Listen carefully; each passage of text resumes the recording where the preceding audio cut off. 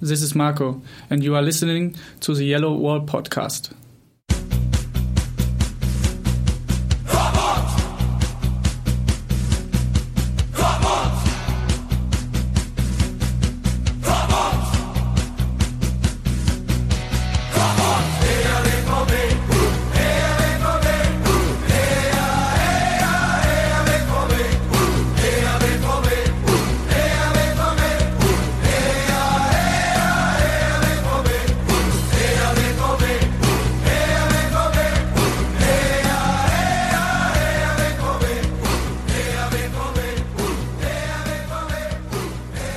Hello all and welcome to episode 185 of the Yellow Wall Pod. I'm your host Stefan Butzko and I'm joined by two guys to talk about Borussia Dortmund's proceed to the cup final as they beat Bayern in the semi-final on Wednesday evening and preview the Bundesliga match against Cologne. And for that, join me once again Konstantin Eckner from Spielverlagerung. Hello Konstantin. Hi Stefan. How are you doing? Fine after very satisfying semi-final at Bayern Munich. Sure. I'm glad you're satisfied. Lars Pollmann, welcome to the show. Are you equally satisfied as Konstantin? I don't know if I'm ever going to be as satisfied as Konstantin, but I'm doing pretty fine myself. That is good to hear. Before we get going, of course, I do have to thank a couple of patrons because they supported us on our Patreon page, which is of course very nice, and they've earned themselves a shout out. So this time the shout out goes out to the Borussia Dortmund Fan Club London.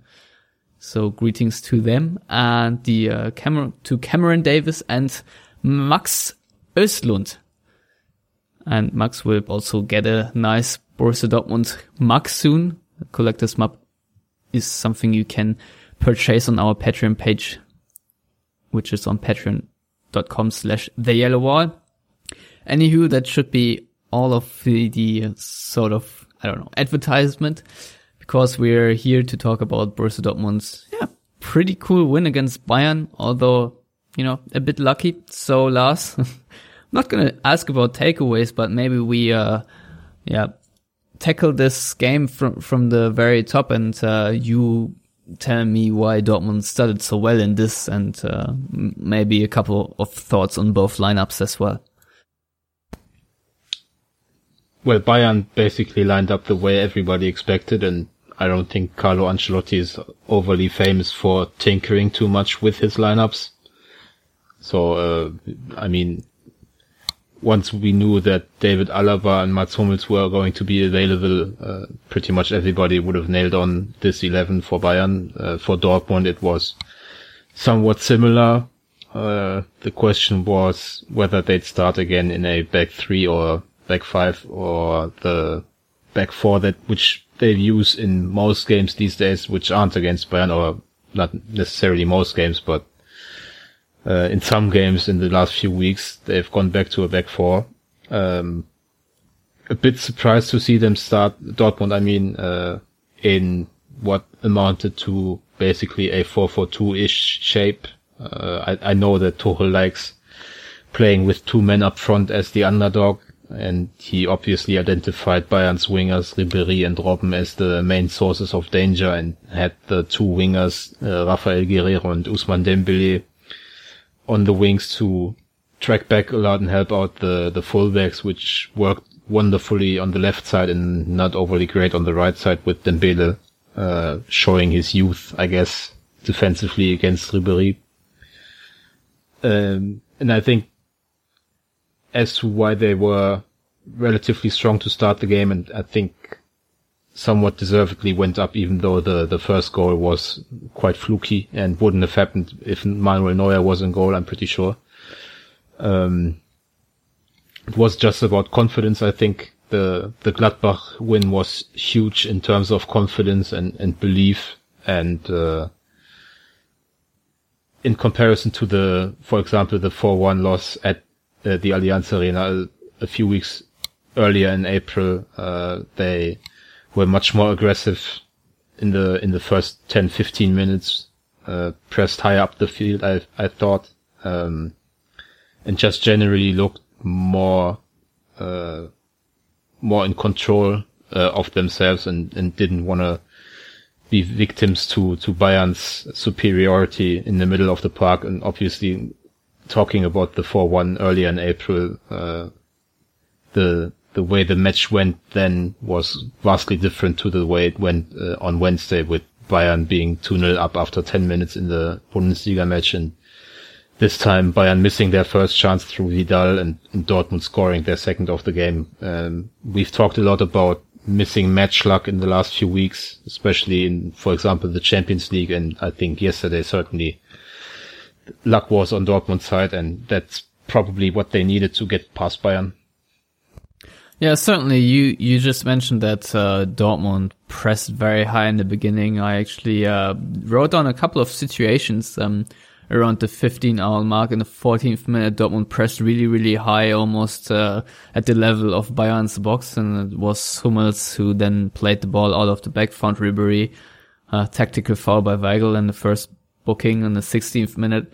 Borussia Dortmund press high again. Aubameyang presses Ulreich. Reus is basically on the heels of Martinez, and Martinez can play to the right to, I think, Alonso it was, and Reus was rather annoyed with Castro not heading there for Alonso, so he might have intercepted that. But in the 90th minute, basically a throw-in situation in which Dortmund scored. Tuchel, which I found was very interesting.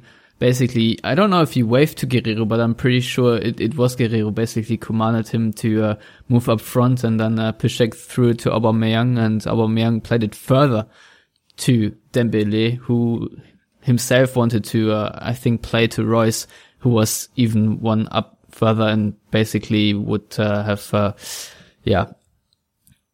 surpassed Bayern's last line. But Martinez got in the way of the ball and played the ball back to his keeper, but Guerreiro made the run, and the rest is basically history. We knew that Reus then played the tap in.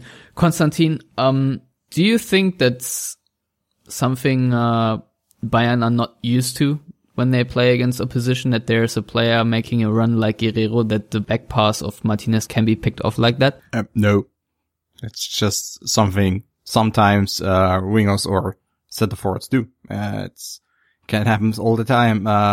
If you are not, I don't know, focused enough or whatever, it was just a poor back pass, and that can happen. And it was not the first, and surely won't be the last time that someone intercepts a back pass towards the goalkeeper and just. Yeah, but if I may, the pass wasn't even aimed at Ulreich, was it? I think it was going to. No, it was aimed at Ulreich. Was it? Yeah, I'm pretty sure it was aimed at Ulreich. There was. Then it was even worse than I thought. It was bad. It looked pretty bad going to the defender, but it was absolutely hopeless going to Ulreich. It was bad, and there are wingers and, as I said, center forwards who are sometimes just speculating and trying to intercept something like that. And even the second half, there was one situation where Aubameyang, where there was I don't know who was, maybe Vidal was playing a pass to Martinez, let's just say that. And Aubameyang was just waiting behind Martinez, just waiting to intercept the pass. I mean, that's something you can do. And Dortmund isn't the first team that has done something like that, when playing against Bayern. And yeah, it's just business as usual in football. Okay, fair enough. I myself, I was pretty impressed with Dortmund, going at Bayern in that style, especially after the 4-1 loss. But then again, I think that also just highlights the presence of Marco Reus. I also don't think that Dortmund immediately dropped off, because they did lose some control in the match after they went ahead. But I thought it was almost coincidence. However, at some point they did really lose control. Konstantin, why was that? Why did Dortmund basically let the game slip out of their hands so severely in long periods of the first half? Yeah, so in the first 20-25 minutes, they were really able to guide Bayern's build-up play towards the left side, towards Bayern's left side, towards Dortmund's right side. So keeping Robben away from the ball was basically the goal and the early stages of the match. Bayern just bought into it, putting Vidal and Thiago towards the left. However, after 20-25 minutes, Ancelotti or Bayern in general, they changed their setting in midfield. Thiago was more on the right side, and it was not Dortmund was not able to guide Bayern's build-up towards the Dembele Piszczek side anymore. So Robben was also very, very importantly, Robben moved up the field a little bit, or rather back to midfield, because he was positioned very high in the first 15 to 20 minutes, and then moved back. And was a passing option, which he wasn't. Basically, he got involved in the game by just dropping back. And also, there was one point also that the balance in midfield changed, that Thiago was more on the right half space, Vidal was positioned more centrally, and by the way, the approach in the first 20-25 minutes really reminded you of what Klopp did a few years ago when he played with 4-4-2 and with Hofmann as the advancing winger in the first pressing phase, because Guerrero did that against Lahm. That's why Bayern wasn't really able to build up through the right side at first, but as I said, it changed, and our issue, and it's an issue that has come up recently or frequently in recent matches, is that Dortmund's midfield is just not able to really win a midfield battle, so to say. So Bayern, they could move up through the center and without any hesitation, because there is no threat that Weigl or Castro would intercept and start a transition attack. So they just moved down the middle. Hummels, Martinez, they could advance. So that's when Dortmund lost control over the match. Yeah, Lars, any idea why Dortmund's ball retention was so poor, and maybe an idea what they could do better going forward in these kind of situations? Do you think it's maybe a psychology thing that they maybe shouldn't be so hasty in making a forward pass, or is it just down to Bayern's counter pressing? Well, generally, I think the idea that you can hit Bayern on the counter just by way of having the much faster players on the pitch is not that bad an idea. Trying to initiate quick transition attacks makes sense against Bayern's back line, especially without Boateng, who's so much faster than both Martinez and Hummels. The thing is just, when you're on the road at Bayern, sometimes you will lose that control and you will have too many quick losses of possession, and that's just something you have to acknowledge and deal with without it derailing you completely. And I think with a little luck, Dortmund did that yesterday. Going forward, I think the introduction of Moderhut in that midfield will work wonders in that regard, because he's not only because he's a better ball carrier, I would say, than for example Gonzalo Castro. He's also working in the other way, as Konstantin just mentioned. He's, I think, more aggressive than anyone they have right now in trying to win the ball back, in trying to go for interceptions.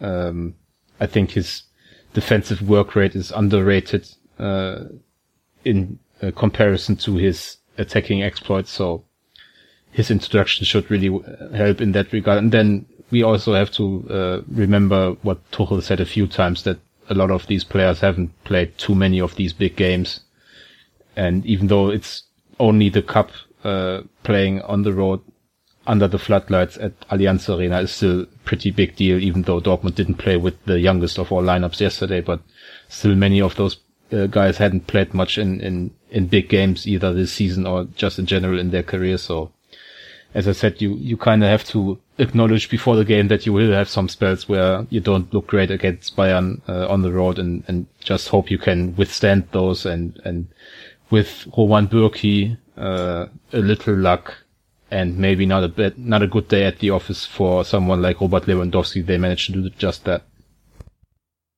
Yeah, Lars, I do wonder, Lewandowski, of course, not his best game, as he not only failed to beat Burkini 1-on-1, but also had a very touch and another very promising opportunity. I don't want to formulate it too bad, but did Marc Bartra plant a little seed in his shoulder when he fouled him in the league game that might have helped Dortmund later in the cup? Or is that just, it probably wasn't on purpose, of course, but do you think that the shoulder injury still bugged Lewandowski there? Well, the shoulder injury came when he won the penalty of Roman Bürki, and not when Bartra hit him with a high boot. So I'm just saying what Mike Bartel says. Yeah, but Mike Bartel is an idiot. But Lewandowski's agent, for people who don't know. Obviously the Lewandowski injury pretty much derailed Bayern's season. In the big games against Real and Dortmund now, Lewandowski scored just one goal, and that was a penalty. And certainly against Dortmund now in the cup, he wasn't even playing well. Lewandowski is the kind of striker who doesn't define himself just about goals, but he didn't play well against Dortmund, and that certainly was down to the injury to an extent.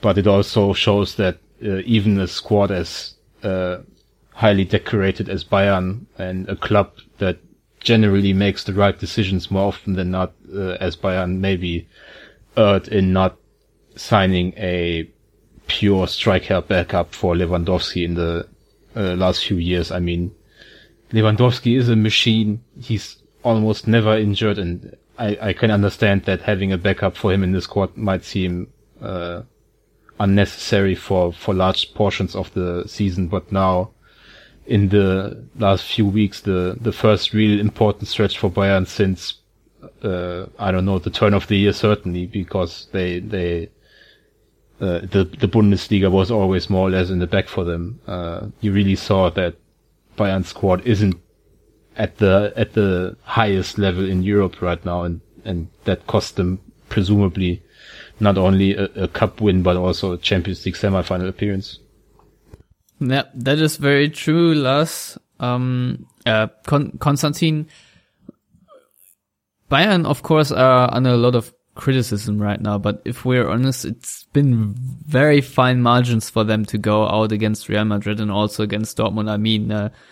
As nice as the win was for Dortmund, they all had to admit that Bayern were the better team, and Dortmund were also lucky to go through. So, the narrative, of course, right now is a little bit that Bayern are growing old and Dortmund are the new kids on the block. And do you think that Dortmund can topple Bayern maybe next season in the light of Bayern getting way too old and Lahm and Alonso retiring and whatnot? No, absolutely not. We have to stay serious, because just look at the table and just look at the gap between Dortmund and Bayern. Maybe, Dortmund, are able to close the gap a little bit, but, Bayern is still the best team in Germany by a wide margin.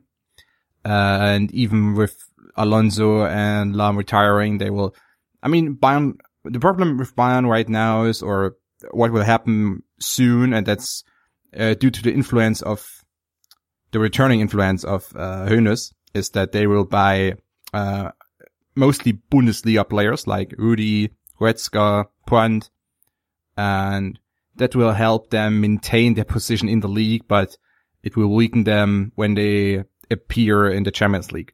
But with Brandt and Rudi and Süle, Goretzka probably, they will still be the top team in the Bundesliga.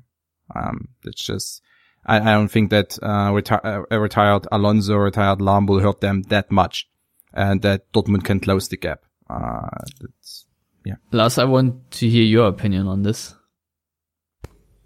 I think Dortmund will be able to close the gap to some extent. Looking at Bayern's season this year and Dortmund's last season, the first under Tuchel, they'd be neck and neck with Bayern for the Bundesliga title. Now, obviously, that was with Hummels, Gundogan, and Mkhitaryan, but with Dahoud coming in, defense possibly stabilizing a bit, and the continued development of the likes of Dembele and Pulisic and Guerrero, I think the gap will be closer. But I mean, I believe Bayern won't win the Bundesliga title in any of the next 3 or 4 seasons. When I see it, they are just so far ahead of everyone else that they need to really do some bad work, not only on the transfer market, but on the training pitch as well. So I can't really see them dropping back so far that Dortmund are true contenders for the Bundesliga title next season.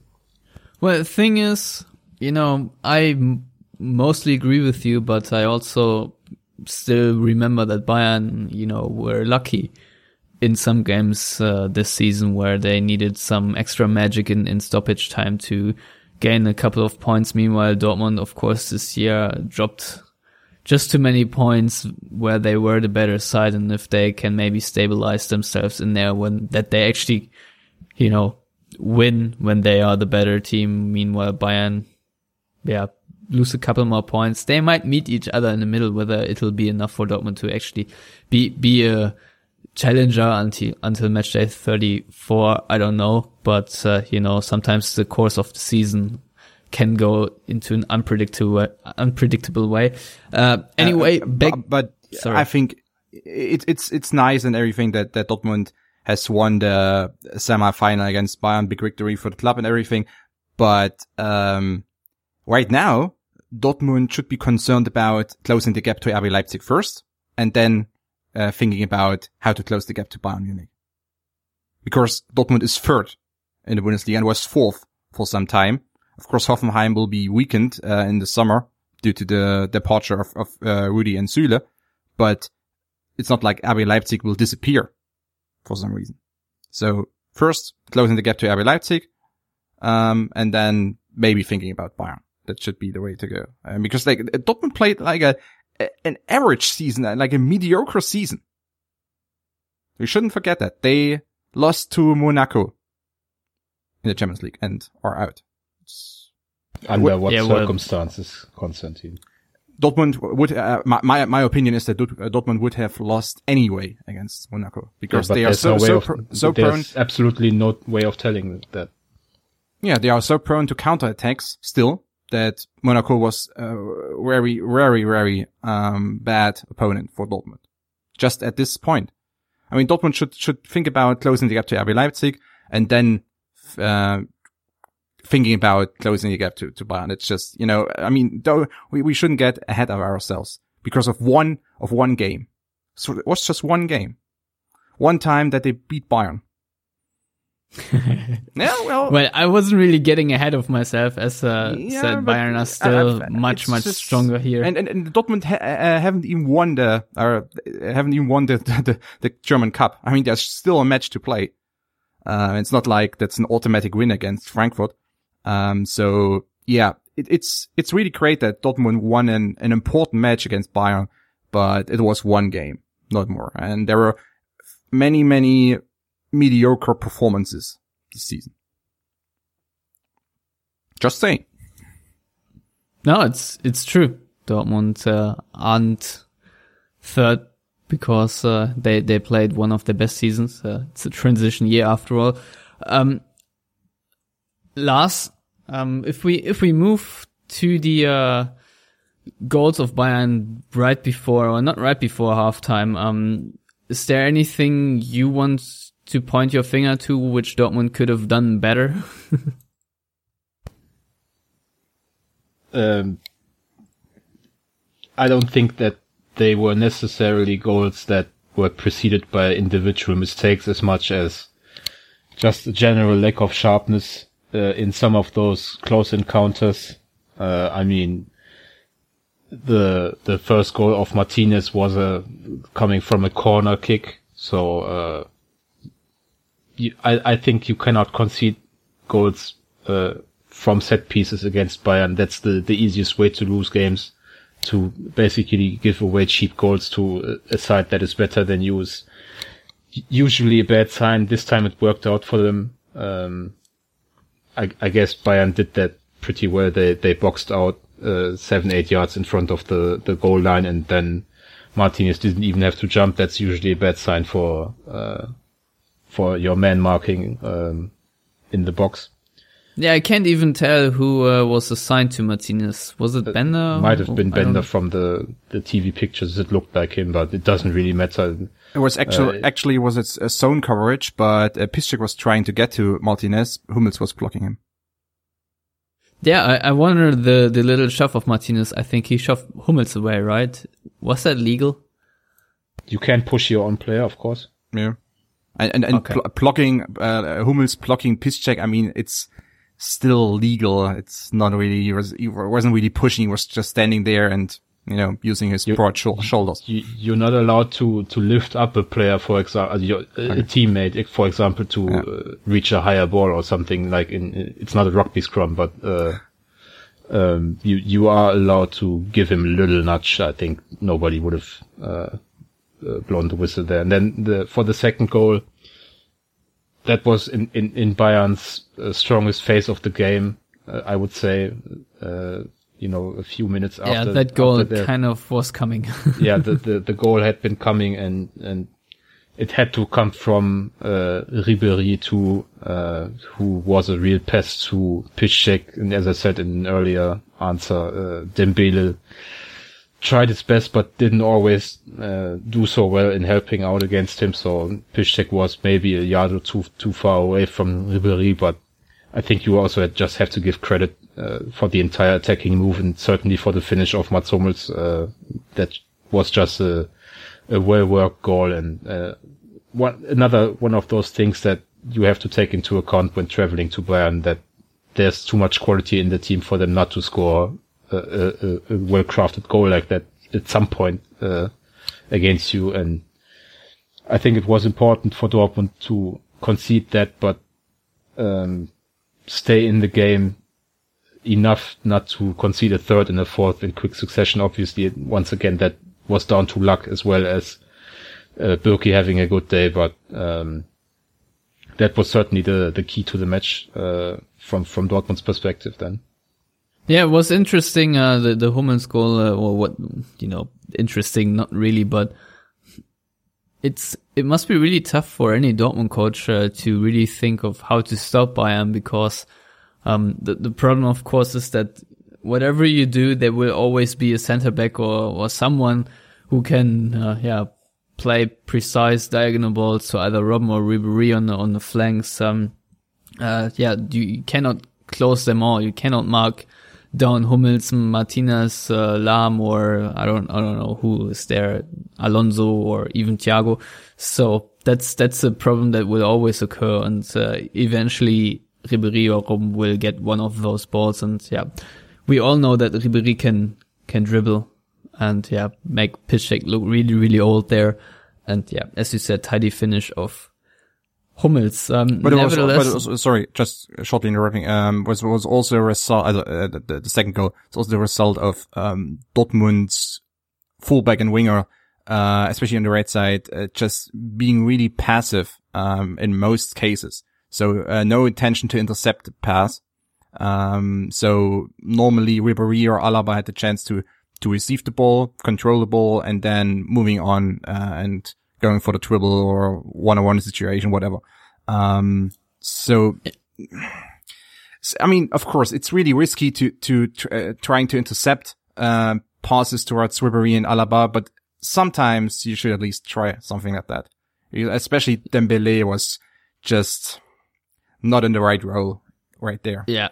Obviously, and you actually didn't interrupt me there, because I was just getting to that, because I think, that was the problem in the first half, that Ribéry and Alaba, if you ask Bayern fans, does not have the best season of all seasons. So they had so much time to play the ball to each other, and not only for the goal, but in general, I think in a period where Dortmund really lost control of the game, that was a big issue, that both Ribéry and Alaba had so much time to just play a couple of 1-2s and to allow the other teammates to move up the field, and thus push Dortmund really far into their own territory. And once you are pinned back to your own box, it's really, really tough to defend against Bayern. So I think that passiveness, the due of passiveness or whatever you want to call it between Piszczek and Dembele was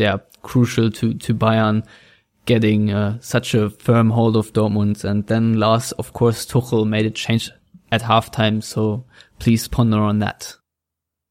Yeah, there were a lot of idiots on Twitter, myself included, who wanted Dembele off at halftime just because he hadn't been in the game, and it felt like generally Tuchel's initial plan had worked to an extent in the first half. This 4-4-2 shape, but obviously he knows better. Introduced Erik Durm, an athlete on the right side who can make those tracking runs against Alaba and help out more against Ribéry. I think the left side of Bayern was much less of a factor in the second half than it had been in the first, and it also allowed Dembele to move a bit more centrally, where he feels more at home, as we've learned countless times this season. But I think the most important thing was that going to this more flexible backline, I don't think it was a genuine back 3, back 5 in the second half. It was more versatile. As I said, it allowed players to be tighter against their matchups. So Piszczek followed Ribéry more closely. Weigl was closer to Thiago, I felt, and Schmelzer still had a good grab on Robben. So it just in general, they seemed to be tighter towards their men, and apart from that horrendous Bürki pass to Weigl that should have led to a goal, if not for the greatest goal line clearance in Dortmund history since Neven Subotic at Wembley and Jürgen Kohler at Old Trafford in 1997. Apart from those, from that chance, I think Bayern didn't create too much in the second half, and that was obviously down largely to Tuchel's changes defensively. Yeah, we must also mention that, of course, due to Dembele moving higher up the field and more into the half space, that restricted Alaba in his advancing runs, and I think that also played into the cards to break up the partnership that was going so well between Alaba and Ribéry. You just mentioned the incredible save of Bender. Konstantin Bender said after the game that he didn't even really know where the ball was, so it was just a subconscious reflex. Yeah, maybe he was just going for it. I mean, in 9 out of 10 cases, you don't get your foot to the ball or something, and it's just, it's going in. Because like you see these kind of, I mean, not as spectacular as Bender's attempt to save the entire thing was, but you see players like trying to save or when the goalkeeper's already beaten, but it was kind of lucky, but also very athletic and spectacular. So we just should give credit to Bender that he achieved something not many players have achieved. But also it shows you that Bayern really had the chance to close the show early on in the second half. So, and not due to a great build-up play or something, just because Bürki made a mistake, but still. Bayern had a few chances to close the show. It wasn't like they were completely outplayed in the second half. Yeah, that is very true, and also the reason, of course, why I did not entirely blame Merino for his pass against Gladbach that led to a goal, because it's not entirely just Merino who does these things. It happens way too often. Bürki this time. I wonder who may screw up against Cologne. Lars, however, do you think the clearance of Sven Bender was the moment of the game, or is there another one for you that sticks out? I think that was certainly the most exhilarating moment in the game, apart from Dembele's winner later on. But I think the decisive moment in the game came when Mats Hummels had to be taken off with I think muscle. It wasn't really cramps; he had general muscle issues. More clench. Because he's not been at 100% or close to 100% for the last few weeks, and tried to grind it out against Real, played really well there, and then was absolutely spectacular for the 60 minutes he managed to stay on the field against Dortmund. Easily the best player on the pitch, in my opinion. Not only scoring that goal, but he was just majestic in all aspects of the game. It really reminded Dortmund fans what they are missing with him having gone back to Bayern in the summer. So, I mean, I think in the 56th minute or so, he had that insane tackle on Dembele in the box after Dembele had made a pretty nice run.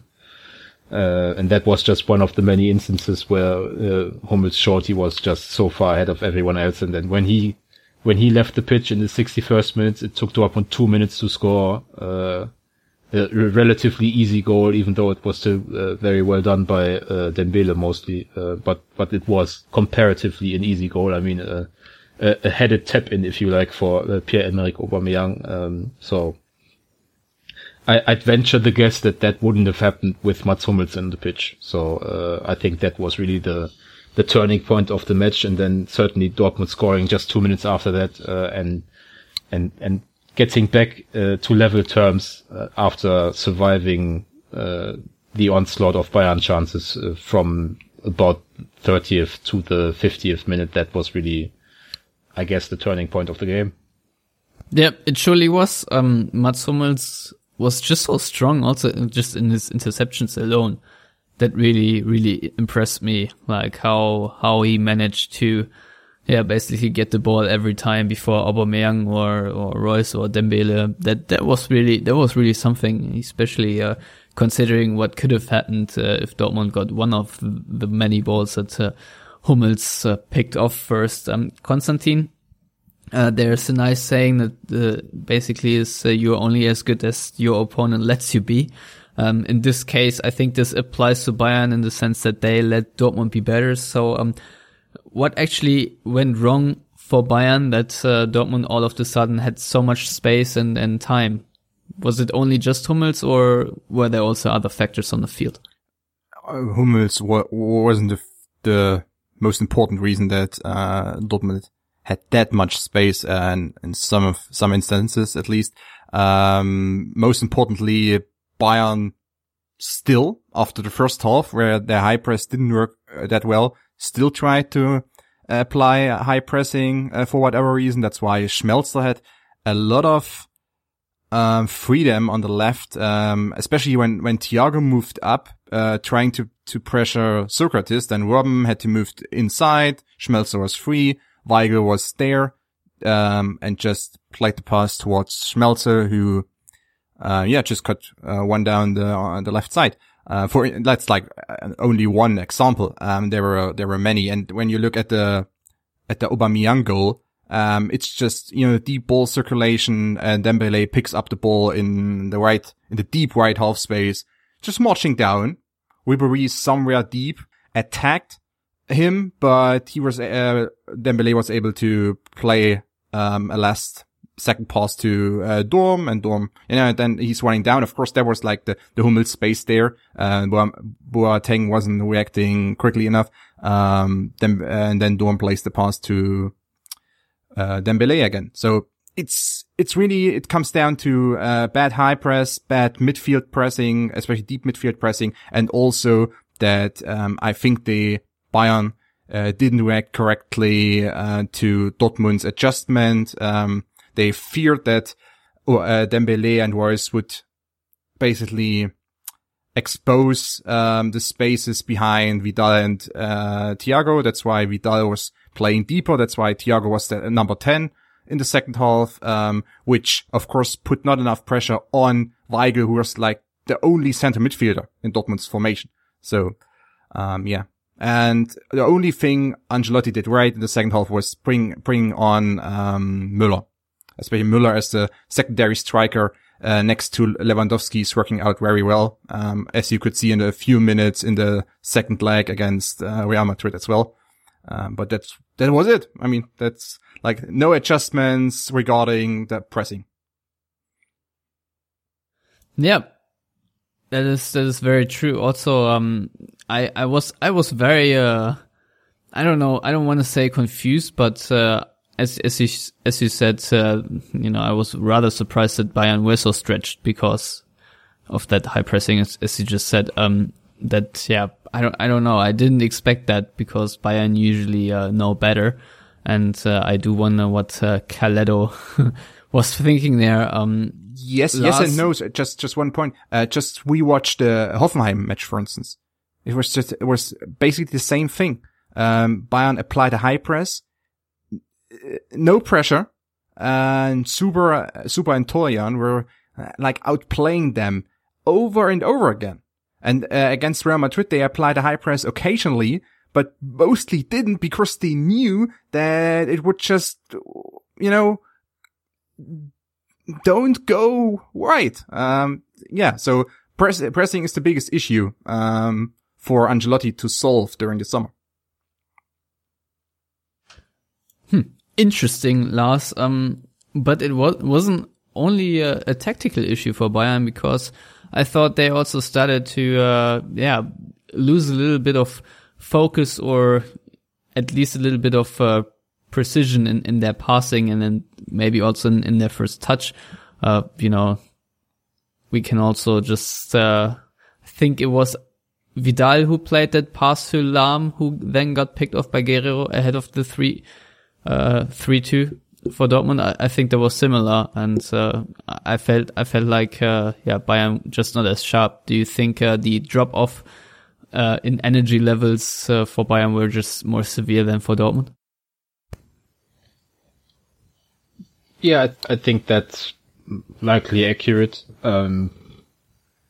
If you talk to Bayern fans, one of their main complaints about Ancelotti's first season is that he's not giving players outside of his usual 11 enough playing time, and I think that energy drain and mental drain towards the end of a season, and coming off the disappointment in the Champions League for them, and then dominating the game fairly easily against Dortmund for large stretches, but not scoring that decisive third goal. I think that all leads to what you described.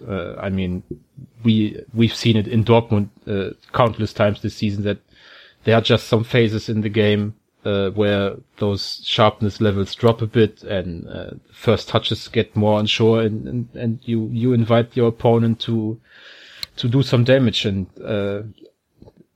Bayern have looked mortal on the football pitch this season, time and time again, and certainly were in the situation you described. Yeah, it was Vidal, I think, with the pass to Lahm, but usually Lahm does better than he did against the double press of Guerreiro and Reus. I think both could have won the ball. It was Guerreiro who had got the first touch then.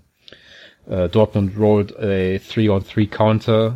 I think Reus did very well in holding up play long enough, not releasing the ball right away, allowing Guerreiro to catch up to him on the left.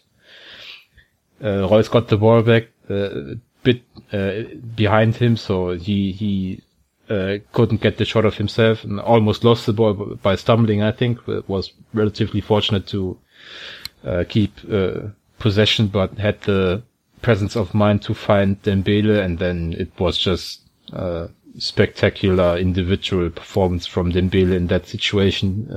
A shimmy against Alaba, who training against Franck Ribéry and Arjen Robben should know better than to allow the winger to get to his inside, but that's what happened. And then Dembele just scoring a magnificent goal. As I said, for Bayern's second goal, sometimes you just have to tip your cap, and that's what Bayern did in that situation, I think. Yeah, I agree. It just was a very well-worked goal for Dortmund, although they had a little luck. But Konstantin, Ousmane Dembele, much maligned sometimes. However, he hasn't scored too many goals yet, considering the amount of chances he had and the opportunities, but it was kind of nice that this sort of goal happened in such an important game, wasn't it? Oh yeah, of course.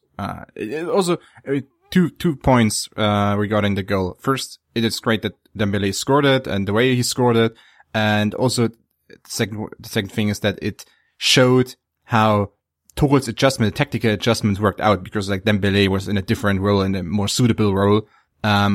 As a, white half. there, and that's why he was in the position he was in, or when he scored the goal. And also when he, assisted the second one. So it's just nice to see that something plays out that well.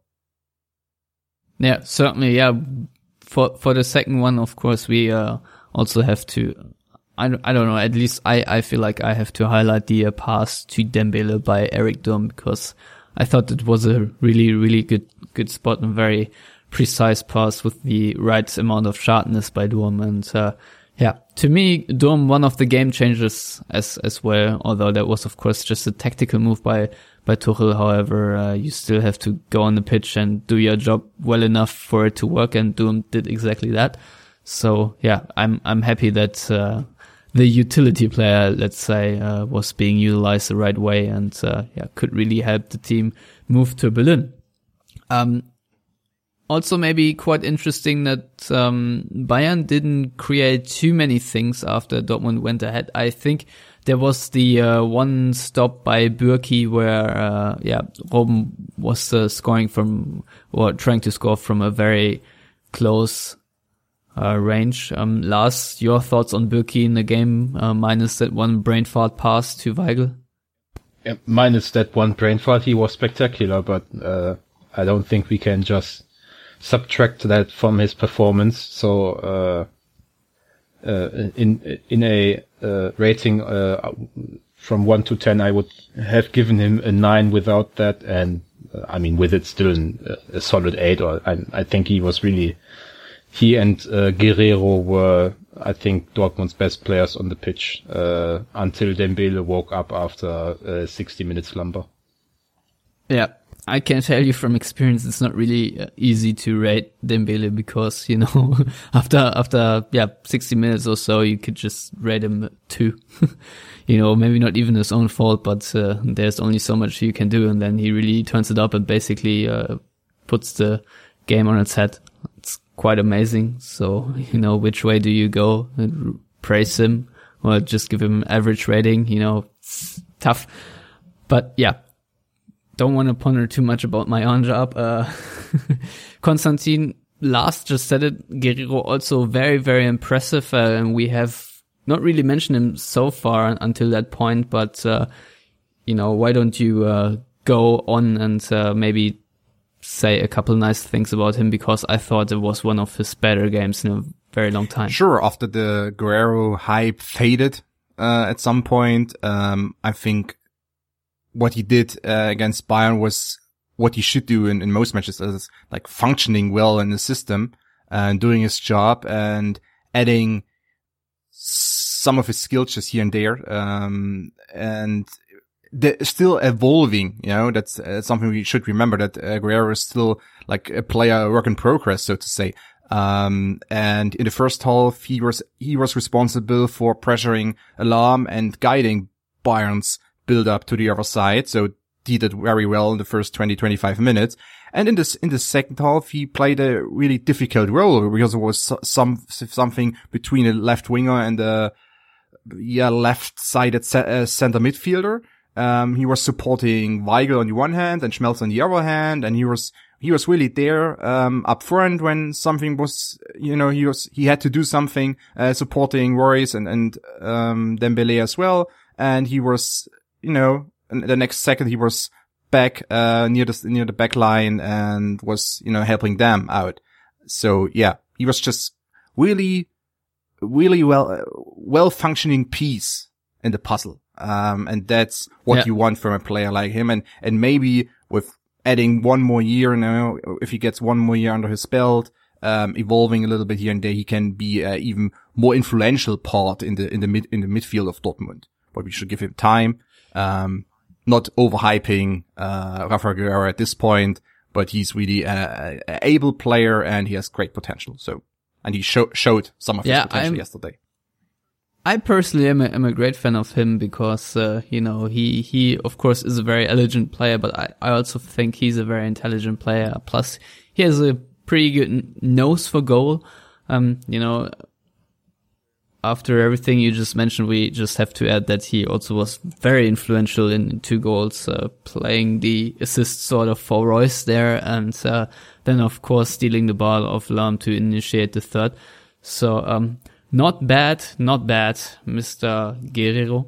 Yeah, before we actually do talk about maybe what the cup final now means for Dortmund and how great it is, after what happened basically 2 weeks ago, I actually wanted to talk about Manuel Gräfe a little bit, because he was the referee, and in such a tense match, we might, of course, lose a couple of words on him. Konstantin, how did you see the referee handle the game? Oh yeah, he did well. First, maybe made a mistake here and there, but it's just natural. Every player makes mistakes, and so does the referee.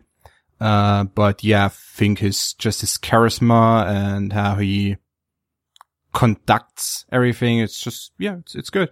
And as someone who, as a, 12-year-old was, shouting at Manuel Gräfe when he refereed, a fourth division match, yeah, I have to compliment his performance yesterday. Because I remember that to this day that I was, standing right at the locker room and was shouting at him when he messed up a match. All right. Thanks for the walk down your own personal memory lane. Lars, I think there was one situation where I really wasn't sure whether it was a good call or not. And, because I chose to not look at too many replays, and I think was Xabi Alonso going down in the box, and he was booked for simulation. Do you think that was a good call? Because some said on Twitter, I was just reading that some said it was a foul and a dive, others said it was just a dive, and then I read just a foul. So which is it? Not a foul. But also not a dive for me. I think Gräfe wanted to put his foot down and show Bayern that they wouldn't get back into the game with a cheap penalty, and I think Alonso tried to win one cheekily there. So, and as we all know, having watched these games against Bayern and Real Madrid for that matter a few years ago, a booking is never a bad idea for Xabi Alonso. Yeah, no, he arguably could have been booked in the first half. Although I think he fouled Weigl playing the ball, and I was fine with it until Dembele then fouled or played the ball against Ribéry and was booked for it, and then I thought, it was maybe a little uneven, but that would be the only criticism for Gräfe, as he booked Arjen Robben after he thought it was a good idea to show the referee how many yards the distance between the ball and the wall has to be in a free kick. Anywho, so much for the refereeing. Konstantin, what do you think this season will mean for Dortmund if they actually do win the cup, and how big are their chances now against Frankfurt? It's a match 80-20 in favor of Dortmund, of course, but there's still, the danger that they can lose a match like that. It's a final. Frankfurt is some kind of mystery right now, because their build-up play is not really effective, but they can be able to break down an opponent. Their pressing is not really effective, but sometimes they are rather capable of intercepting build-up passes, and sometimes they are able to, compressing the field, repressuring opponents in midfield. So it's really hard to know, but out of 10 matches, Dortmund should win 8 times against Frankfurt. But of course, you never know. I mean, Frankfurt already beat Dortmund this season in Frankfurt, and there were a couple of nervy moments for Dortmund in their very recent 3-1 win over Frankfurt, where I think Marco Fabian popped up in front of Bürki a couple of times, and should have put a few of those chances away, and then the run of play would have been entirely different.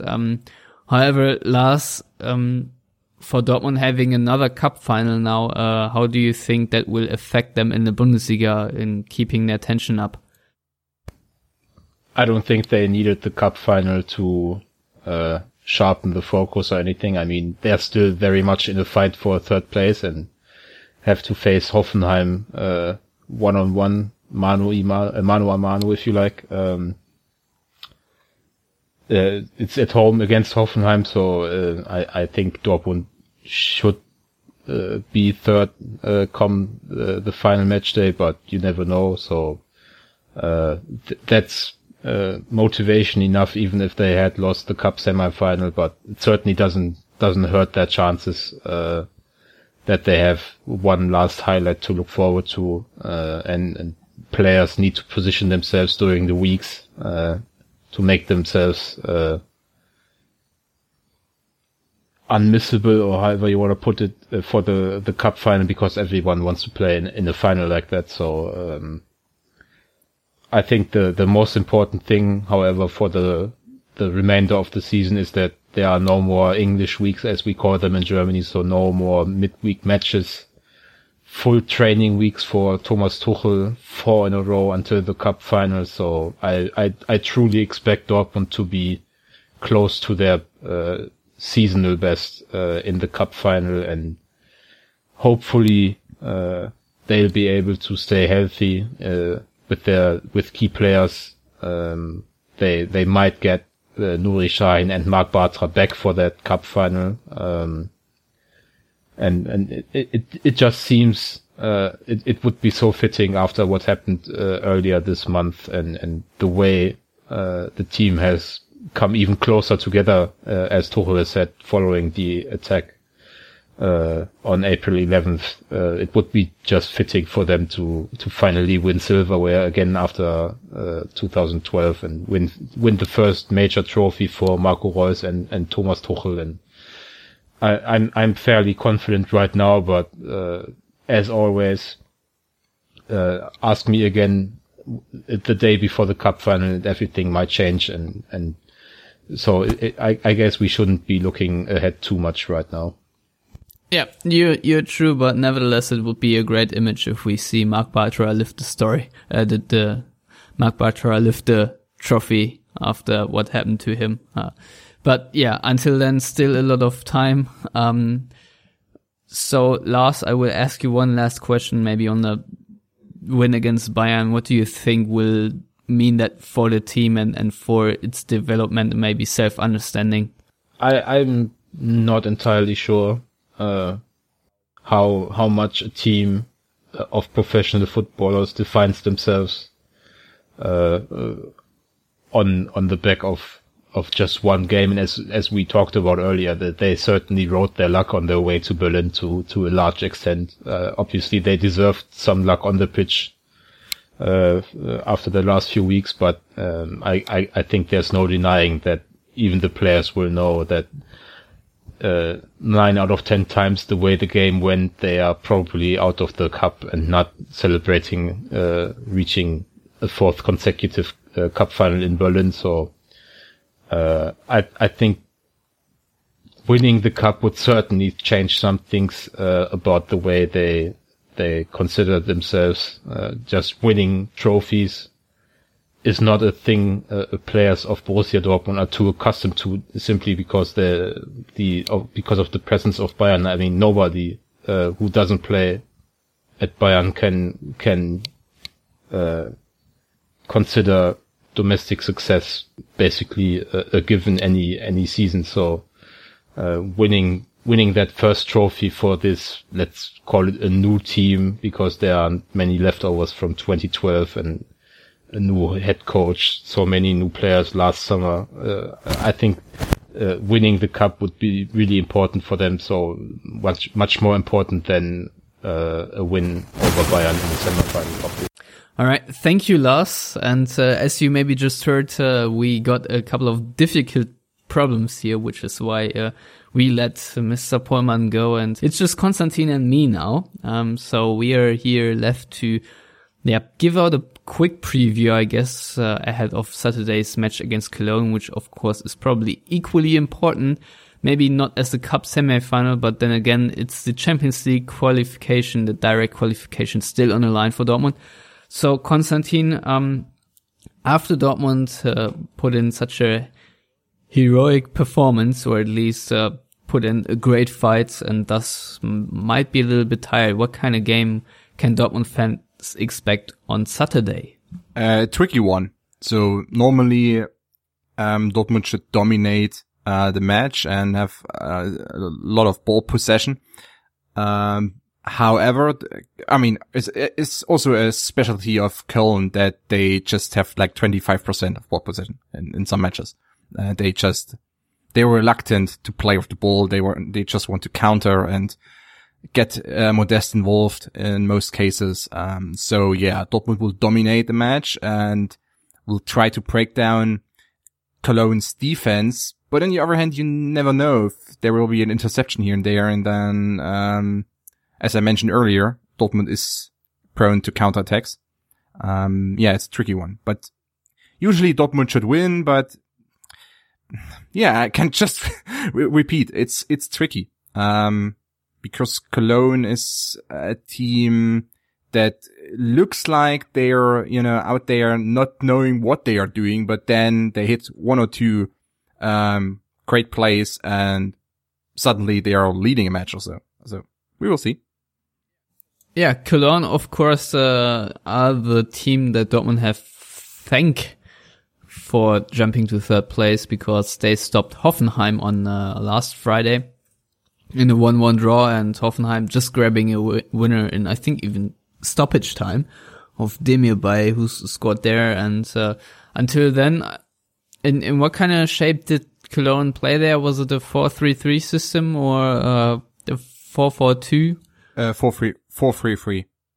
And how do they apply that in a very passive way, I guess? Is it a zonal marking scheme, or do they man mark? Mostly man marking. And against Hoffenheim's back three, they played three attacking players, three strikers basically, to apply a man-orientated pressing scheme up front. Yeah, Bittencourt, Modeste and Osako played very well. Right. Game. And also there was a match where, in which, Cologne were a little bit more active, regarding their build-up play, and especially, through Hector, who was the left-sided central midfielder. But, when you watch the match against, Gladbach, and that was a home game as well, and they just, the first 20 minutes or so, I know, it looked like Gladbach had the ball all the time, and were leading the match, but then, out of nowhere, just Clemens, hit the equalizer. So, Cologne is a weird team, quite frankly. A weird one. And tricky. Yeah, especially, for Dortmund, who haven't done too well against, Cologne in the last games. I think Dortmund drew this season, was a 1-1 draw, if I'm not completely mistaken. And earlier in the year, I think in May, the great Yellow Wall pod meeting on the Yellow Wall actually also yielded in a 2-2 draw. And and it was a draw, but it was Royce scoring in the last minute. Yeah, wasn't it a direct free kick? Yeah. I think so. Yeah, it was Dortmund scoring twice from distance, which is quite remarkable for Dortmund. So, which is why I remember that. I think Roy scored a direct free kick, which had a deflection and thus went in. Yeah. It wasn't a glorious performance. No, Gonzalo Castro, one of the better players in this one, I think, which is, Dortmund were completely, shaken. They look very uncreative, not really any idea how to break down Cologne. And I do wonder whether we will see the same on Saturday, whether, they will once again not find a way through, because on paper, when you look at Dortmund play against Cologne, especially if you look at Dominik Heinz, the left center back of Cologne, he's a very tall guy, but he's not one who is quick on his feet. And if you just think of Dembele in the right half space, or maybe even Pulisic, to run at Heinz. I think him alone can go past him like 3 or 4 times within one half. But, of course, in my head. And funnily enough, the alternative to, Heinz is Neven Subotic. Yeah. Who's also slow. Yeah. I don't know. He's not too slow. He's not too slow, but it's Subotic. I mean, of course, after the injuries and everything, it's not like he's like this dynamic center back. Nevertheless, that of course will be one story of the match, that Jan Subotic returns to the Westfalenstadion, which probably will, yield in a couple of nice moments. However, I think that, on good form, Dortmund should make it past Cologne. Do you think from Wednesday to Saturday it'll be enough time for Dortmund to fully recover? And if not, who do you think Tuchel may rotate out of the squad that beat Bayern? If they weren't partying too long, I think they have time to recover. Well, they had a couple of beers, didn't they? Are they old enough to drink beer? Well, Mark Pulisic said no beer CP. So. Mm-hmm. Yeah, because Christian is 12 probably. He's not legal to drink beer in the United States. In Germany, he's legal to beat Bayern and drink beer, because the legal age for beer in Germany is 16, as we all know. And the legal age for beating Bayern is just 16 as well, I guess. Seriously. Yeah, I think they have enough time to recover, and maybe Tuchel can make some changes as far as the personnel goes. And either they will beat Cologne decisively, or it will be an ugly 1-1 or something. That's just might as well be how it will go. Yeah. The thing, of course, is player. It's kind of already said that Shinji Kagawa was in really splendid form, but didn't play. I think he didn't play against Gladbach, and also not against Bayern now. That could be, of course, a candidate to come back against Cologne and make an impact. But with Royce being fit, someone, of course, will drop off and go. You could go back to Royce playing as a center forward in the first half, and then Kagawa and Dembele just behind him. Maybe Pulisic on the right. Yeah, that's a good part for Dortmund. There are certainly some attacking options. We of course didn't talk about the partnership of Sven Bender and Sokratis too much, but Ginter came on as a substitute with a 5-minute stoppage time, and do you think that this partnership will now remain that way until Bartra comes back?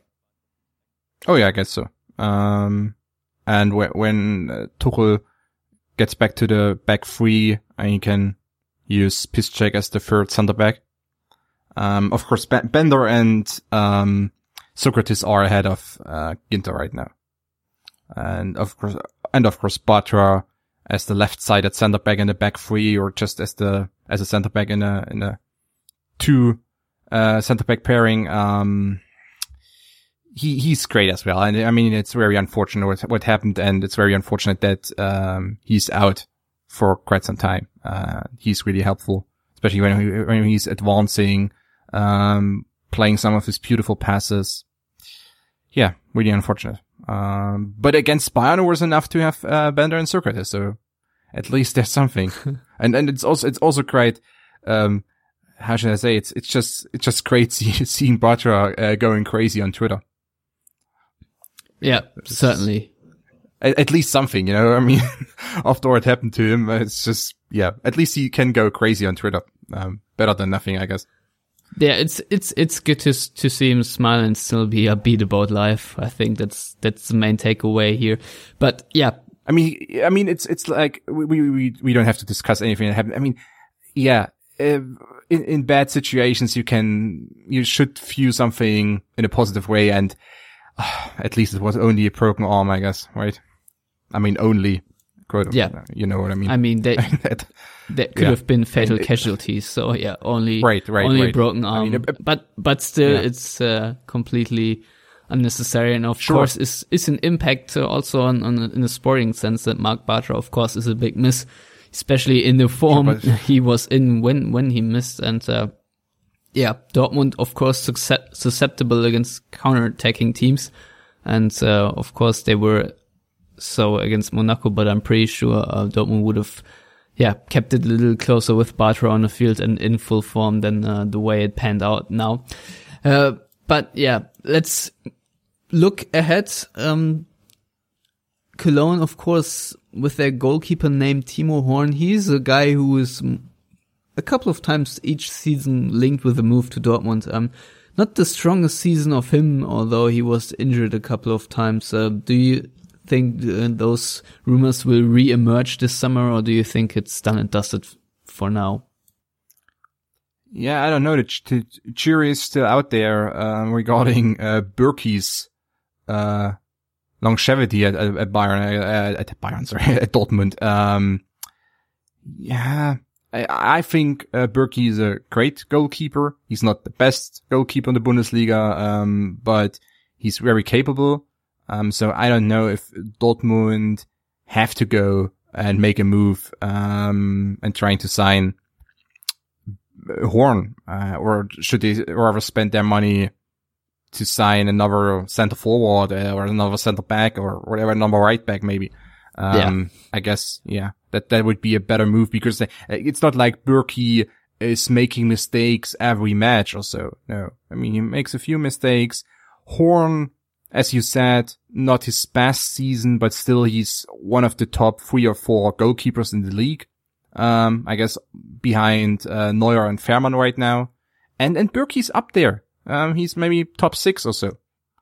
Well, if you had listened to the last show, you of course would know he's in the top 3, because Matthias did some research on stats. So, okay. behind Manuel Neuer and Ralf Fährmann, I guess, although he didn't reveal, who the other keepers were, but that's just what I figure. Sure. But, Roman Bürki certainly having a good season, and was just maybe the focus on Timo Horn. And especially, just adding, if you want to sign Horn right now after a few seasons, and he did really well last season and the season before that, it will be an expensive signing. Yeah, he just extended his contract. We talk about like 20 million or something, because like the English clubs will, sneaking around and trying to get him. So the price goes up, unless he has some buyout clause, but I don't think so. No, I also don't think so. Anyway, I'm tired of talking about Timo Horn, because,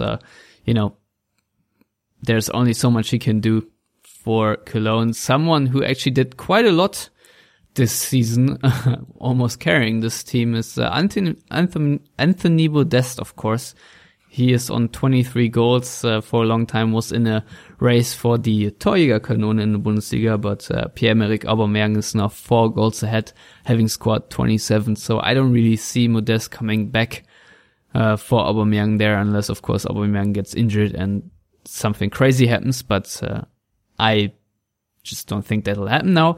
So nevertheless, how important is Modest for Cologne, and what are his strengths, and how did Dortmund cancel those out?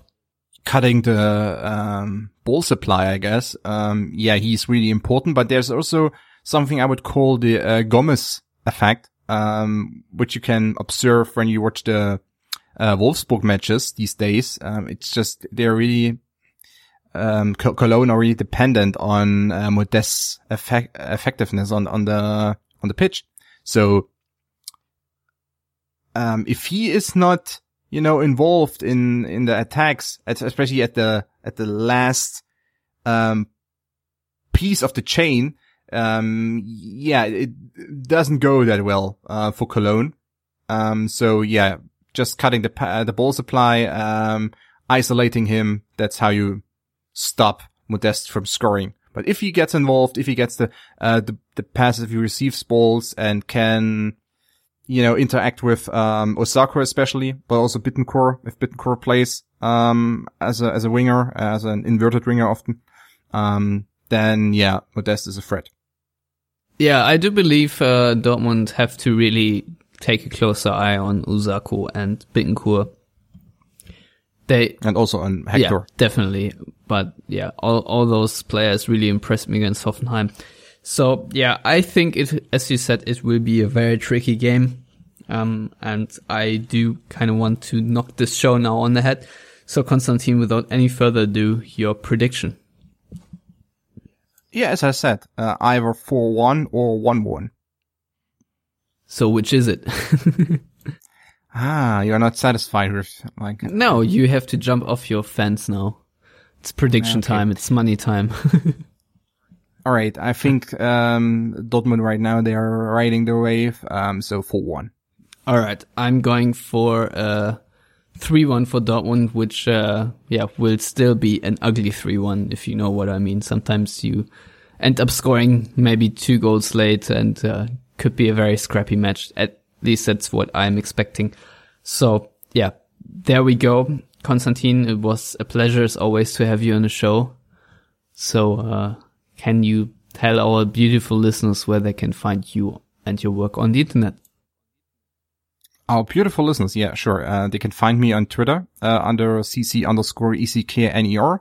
And read my written work mostly on Spielverlagerung, spielverlagerung.de for the German listeners, or for the listeners who are capable of reading German. And Spielverlagerung.com is the English edition of Spielverlagerung. So yeah, check it out. There you go. And you can also, of course, follow Lars Pollmann on Twitter @LarsPollmann. And you can follow me on Twitter @Stefan Mutzko. If you want to get in touch with all of us, you can do that as well on Twitter @YellowWallPod. Our Facebook page is also named YellowWallPod. If you want to support us, which of course is really, really nice, because that allows us to buy maybe a new microphone for Lars, who just had a couple of sound problems, as we all heard. Then you can do that on patreon.com/theyellowwall. Otherwise, do check out our written stuff on yellowwallpod.com. And if you want to subscribe to our show via one of the many ways, you can do that on iTunes, SoundCloud, and Stitcher. Anywho, that will be all for this week. Konstantin, I'm looking forward to talk about Borussia Dortmund's win, hopefully against Cologne, and then, of course, preview the game against Hoffenheim, which will be probably another high-profile game. So something to look forward to. I don't know if we'll record that on next Tuesday or Thursday. I will see. However, next episode we probably will take a couple of listener questions. So, Konstantin, I will give you the last word. Don't drink and drive.